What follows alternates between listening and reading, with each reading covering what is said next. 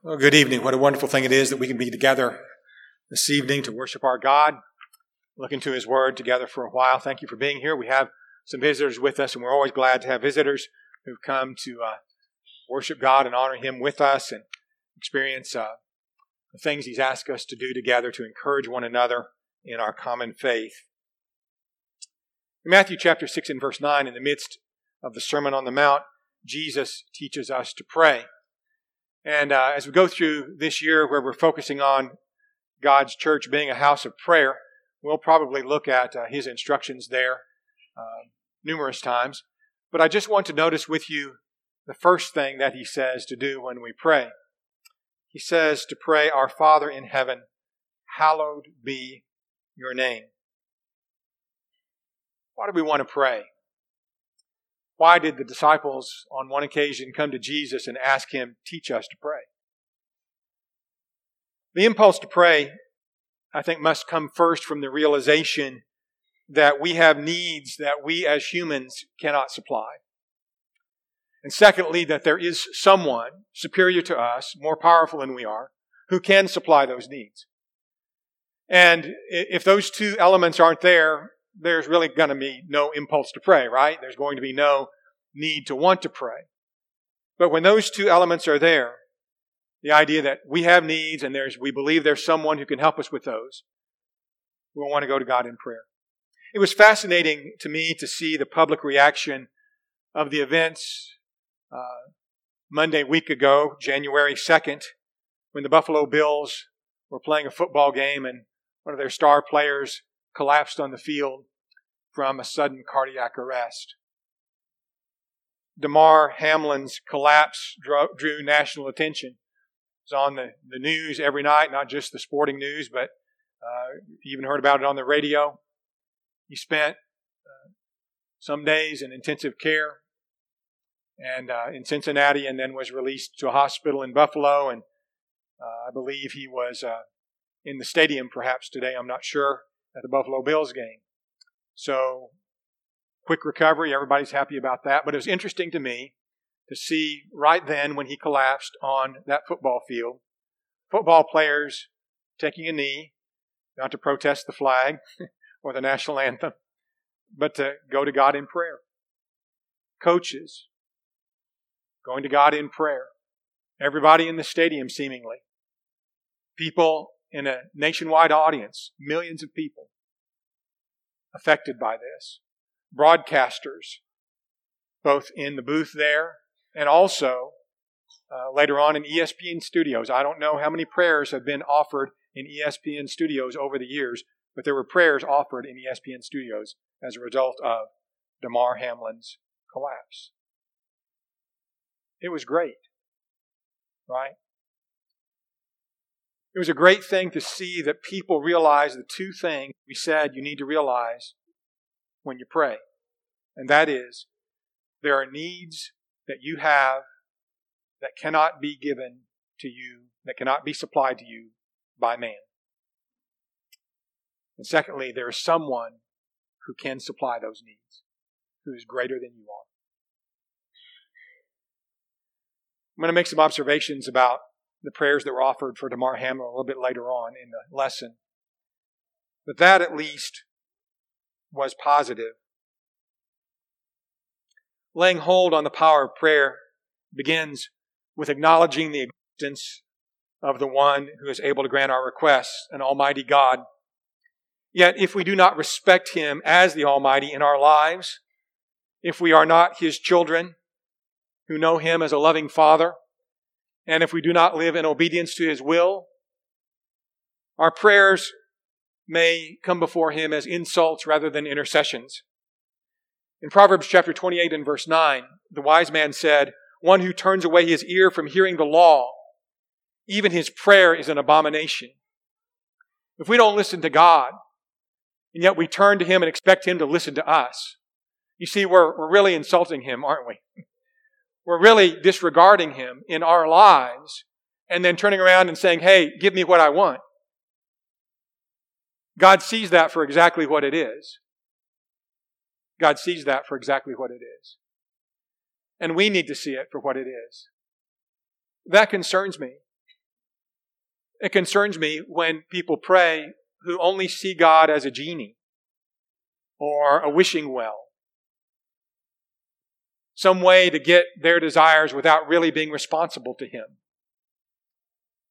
When Jesus taught us to pray, He didn't say, just pray God. He said, pray, our Father in heaven, hallowed be your name. There's an awareness of who God is. There's also a relationship with Him, from father to children.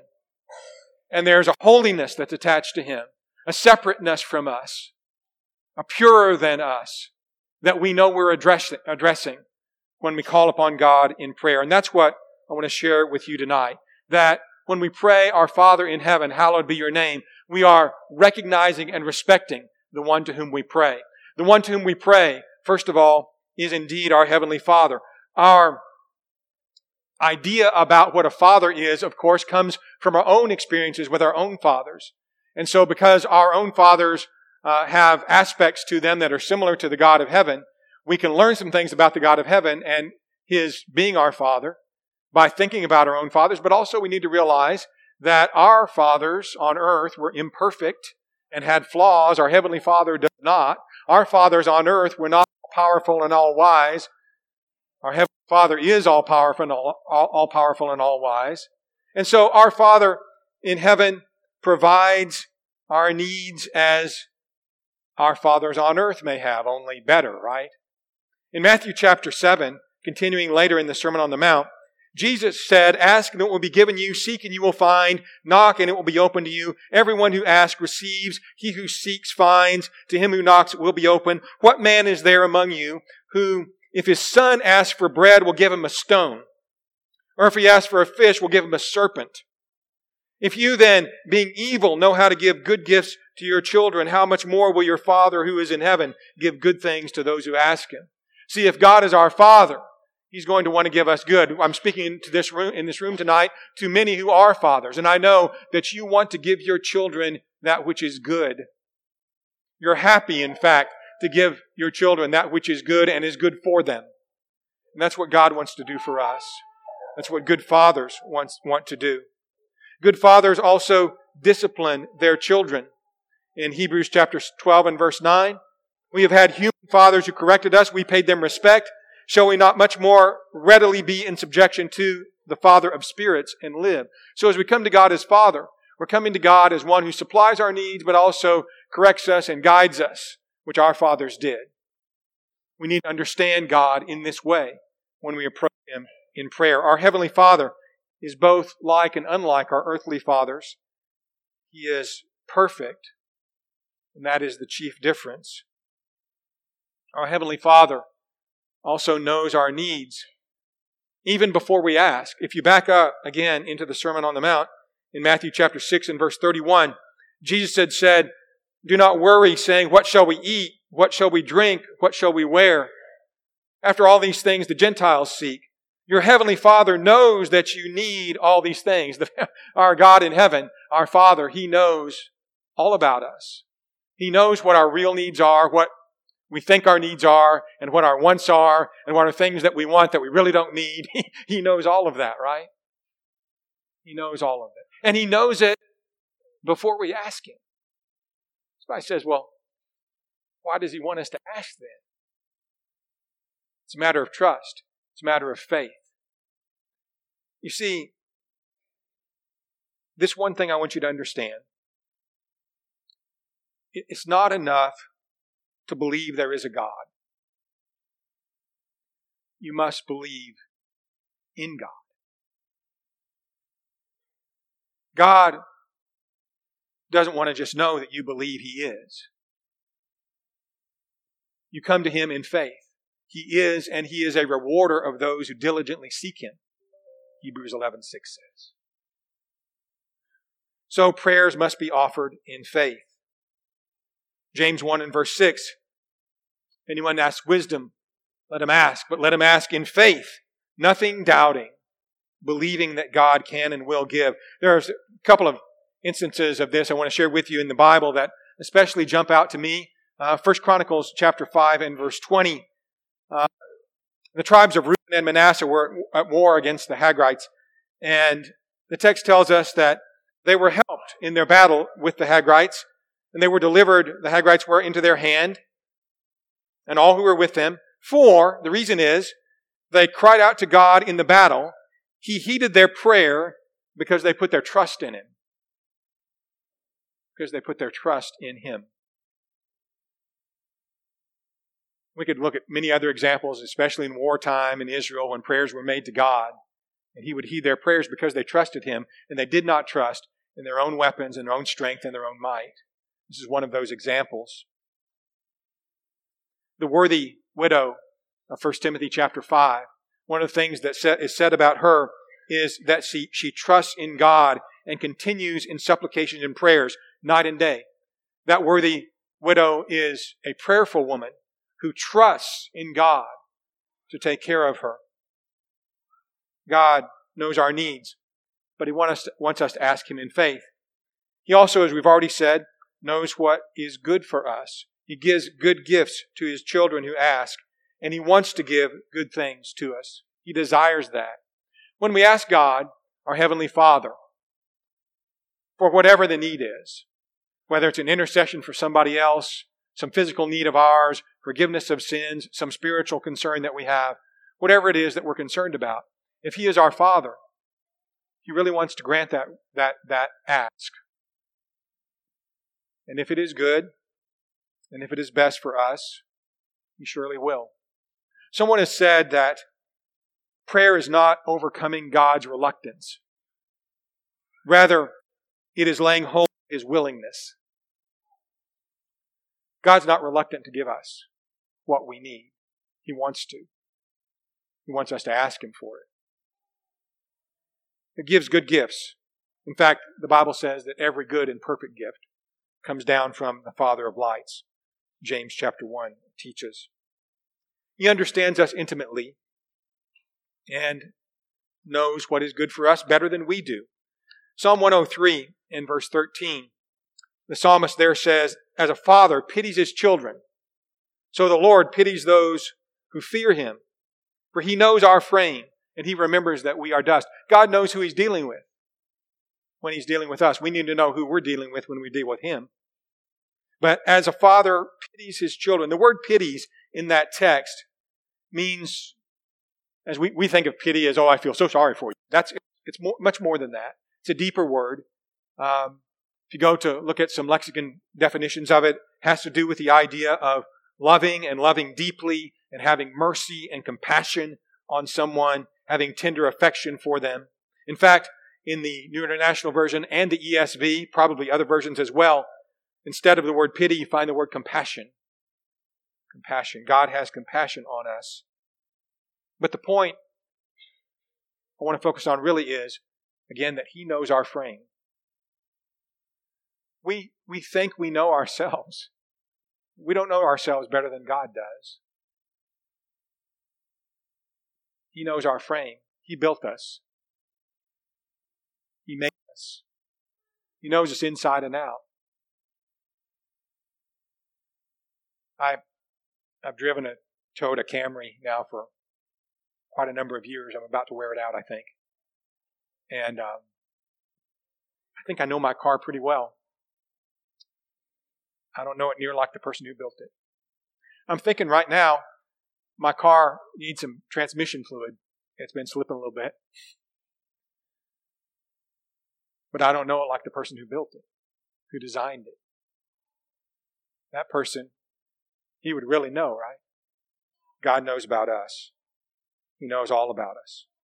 In Psalm 139 and verse 1, O Lord, you have searched me and known me. You know my sitting down and my rising up. You understand my thought afar off. You comprehend my path, my lying down, and am acquainted with all my ways. He knows us thoroughly. We, His children, are of great value to Him. Great value.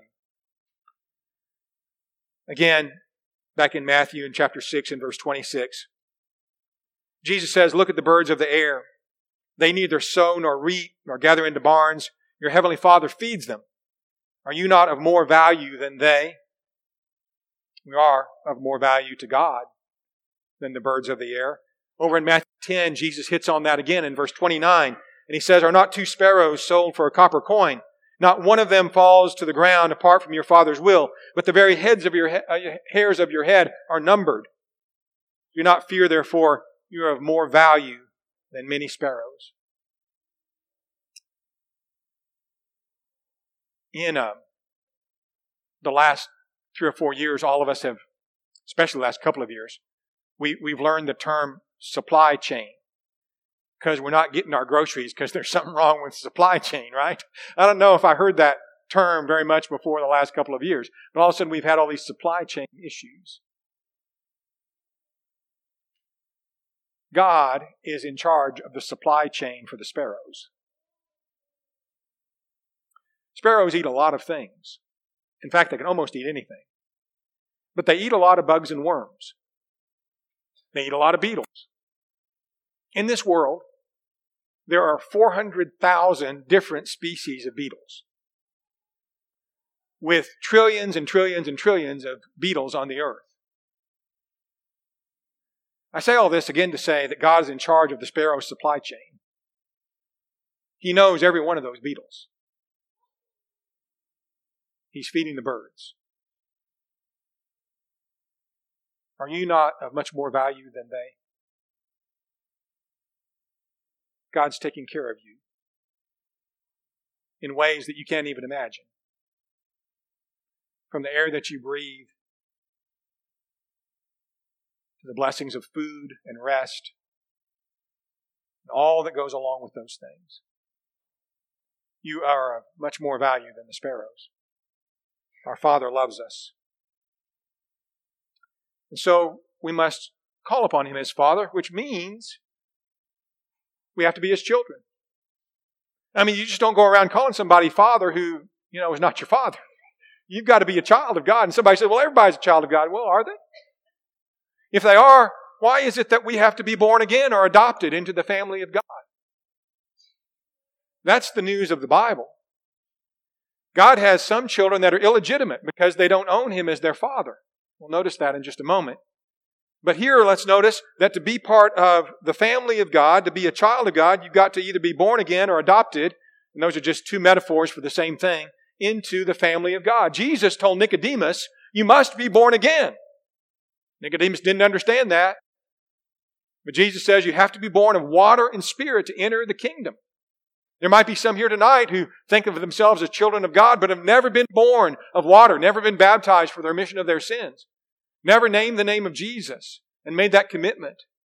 You've got to go through the process, the born-again process that Jesus describes in John chapter 3 to be a child of God.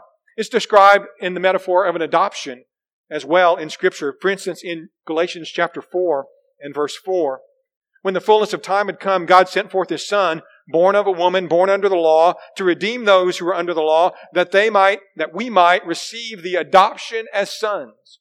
So Christ came into this world as a Son of God to die for us so that we could become children of God as well. And because you are sons then, Paul writes in verse 6, because you are sons, God has sent forth the Spirit of His Son into your hearts, crying out, Abba, Father. Similarly, in Romans chapter 8, Paul says this, as many of you as are led by the Spirit of God, these are sons of God. Led by the Spirit, these are sons of God. You did not receive the spirit of bondage again, but to fear, but you received the spirit of adoption, whereby we cry out, Abba, Father. So because we have been adopted as sons and daughters of God, we can call upon God as Abba, Father. Abba in these verses, not a word we use a lot today particularly, but it comes from the Chaldee language. It's their word for father. Whenever it occurs in the New Testament, you see it in connection usually with the Greek word for father. So you have Abba, one word for father, and then father, another word for father in a different language. Greek-speaking Jews adopted the Chaldee word and used it almost exclusively in prayer. So it was not used as it was so much in the Chaldee language by Greek-speaking Jews. It was used as a special term to address God in prayer.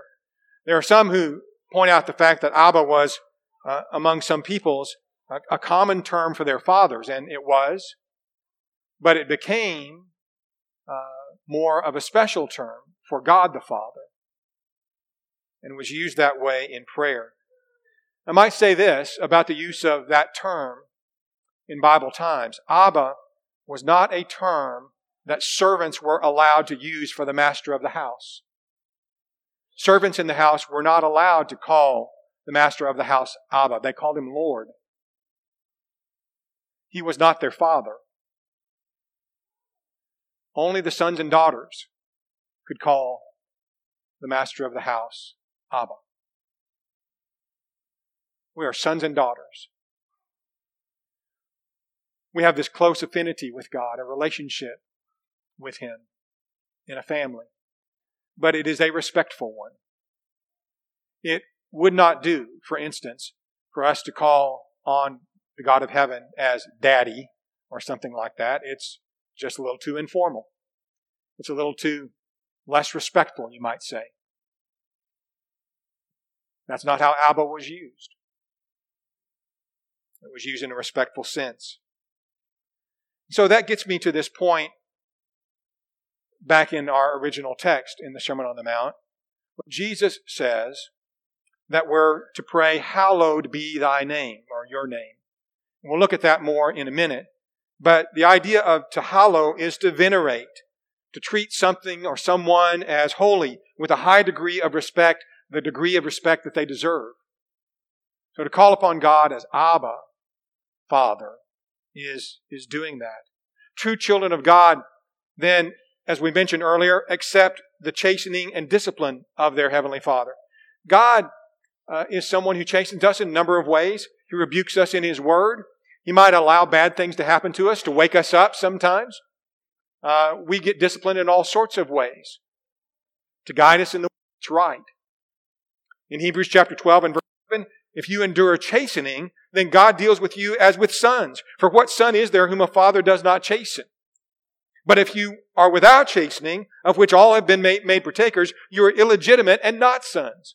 So if you won't follow God's direction, His chastening, His rebuke, His correction in your life, there are people sometimes, they're just going the wrong direction, and you think, well, maybe if something bad happens in their life, they'll wake up. And something bad does happen. And you say, okay, here it is. No, that's not here it is. They just keep on going. They refuse to turn to God even when bad things happen. They don't receive the chastening. Or you take God's word to them and you say, here's God's correction. Here, you've got this mess in your life and you could straighten it out if you just listen to what God has to say. Here's His correction for you. Here's to get you on the right path. And they don't pay attention to that. They reject the chastening of the word. They reject their sonship when they do that. They're no longer sons. They're illegitimate. So I say that to say, we need to be true children of God to effectively pray to Him. And true children of God receive His discipline in life and through His Word. It's an important point that makes prayer effective. The one to whom we pray, Jesus wants us to know, resides in heaven. He is one who possesses all power, immortality, wisdom, and knowledge that's beyond all reckoning. He is the Almighty. The psalmist in Psalm 73 and verse 25 asked rhetorically, whom have I in heaven but you? There is none upon earth I desire besides you. God is the one we have in heaven. And His divine attributes and the riches of heaven are at His disposal to bless His children with. In Malachi chapter 3, God promised the children of Israel that they'd straighten up and respect Him as they should. He would open the windows of heaven. If they bring the tithes and the offerings in and treat Him as the holy, almighty God that He is, He says, test me and see if I will not open for you the windows of heaven and pour out for you such blessing that there will not be enough room to receive it. I don't know how much there is in heaven in the way of riches. I'm pretty sure it's a whole lot more than there is here on earth. But when God talks about opening the windows of heaven and pouring out blessings upon us, so much so that we wouldn't be able to receive it, if we will trust Him, if we'll do what's right, if we'll respect Him, and that's what He has in mind, especially in that text. Imagine the riches of heaven. What could be poured out of those windows? Philippians 4 and verse 19. Paul assures the Philippian church, my God shall supply all your need according to His riches in glory by Christ Jesus. No lack of resources for God. You know, sometimes here on earth, parents would like to do things for their children, but they don't have the resources. There are certainly times like that with our children. Just didn't have the money to do it with. But God's resources are limitless.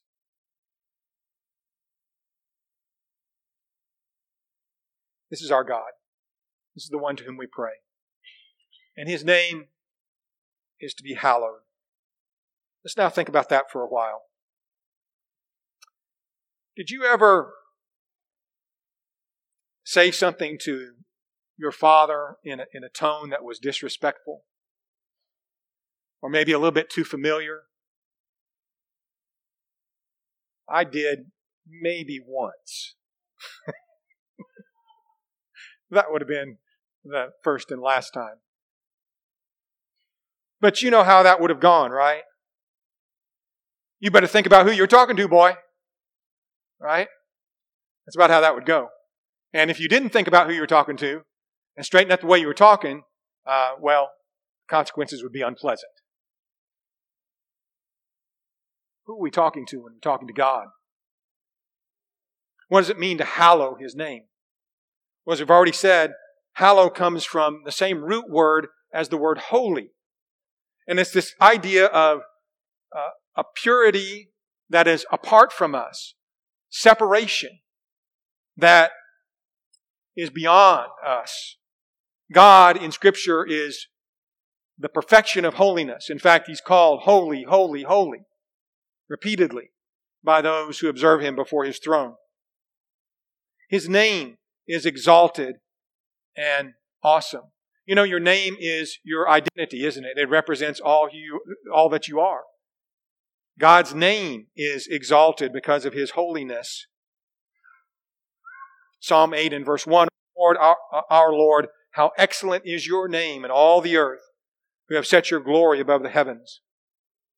Nehemiah chapter 9, when the Levites in Nehemiah's day addressed God in prayer, in a prayer of repentance and devotion, they told the people, they said, stand up and bless the Lord your God forever and ever. Blessed be your glorious name, which is exalted above all blessing and praise.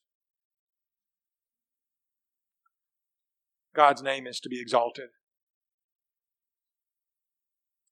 Restrictions, in fact, are placed on the very use of God's name, aren't they? In the Ten Commandments, Exodus 20 and verse 7, you shall not take the name of the Lord your God in vain. For the Lord your God will not hold him guiltless who takes His name in vain. So here then is something I want us to think about pretty seriously. God's name is taken in vain constantly in our culture. The name of God is thrown out in association with cuss words, in association with vulgar language, as an expression of surprise or contempt. None of those is a proper use of God's name. All of those are insulting to His name. The common phrase, OMG, which you see all of the time, is an insult to the name of God in most of its usages.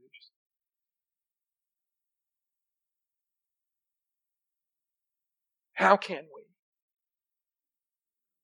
we use God's name in that way and turn around and say to Him, my Father in heaven, hallowed be your name. when we have done everything but hallow His name in the way we use it. We're living in a society, getting back to Damar Hamlin, society that barely recognizes God, but when something terrible happens, and something clearly beyond, grieves us, we'll call upon God. And in the next sentence, as I saw this last week, take His name in vain and disrespect His name. The Bible says in Psalm 73 and verse 25, your enemies take your name in vain. Talking to God, your enemies take your name in vain. Let us bless the Lord's name. Bless the Lord, O my soul, and all that is within me. Bless His holy name. Psalm 103 and verse 1. What Jesus wants us to do is to pray like this. Our Father in heaven, hallowed be your name. It doesn't mean you have to say those exact words, obviously. The model prayer is a blueprint for us, isn't it? Jesus is showing us how to go about it. But we go about it with recognition of who God is. He must be our Father if we're going to call on Him. And we must respect His name, His holiness, and who He is. So here's what we mean, and I think what Jesus meant when He said to pray like this. God is in heaven. He is your Father. Do you respect Him enough to demonstrate it in your life? And that brings it to the question that we'll close with. Do you respect God enough to demonstrate it in your life? I can tell you this. Sometime in your life, probably many times in your life, you're going to have a Damar Hamlin moment. When a loved one is seriously ill, at death's door, has had a cardiac arrest, been in a car accident, it's going to happen. When you're faced with a cancer diagnosis, it's going to happen. When your house burns down, it's going to happen. And the tornado's coming, like they did in south of here this last week. Saw an interview with a woman today that was hit by a tornado. Her house was hit by a tornado in Georgia. They interviewed her. The whole family was in the closet. A bunch of kids, I think 5 kids, and the husband and wife in the closet area. What were you doing? Praying. Praying.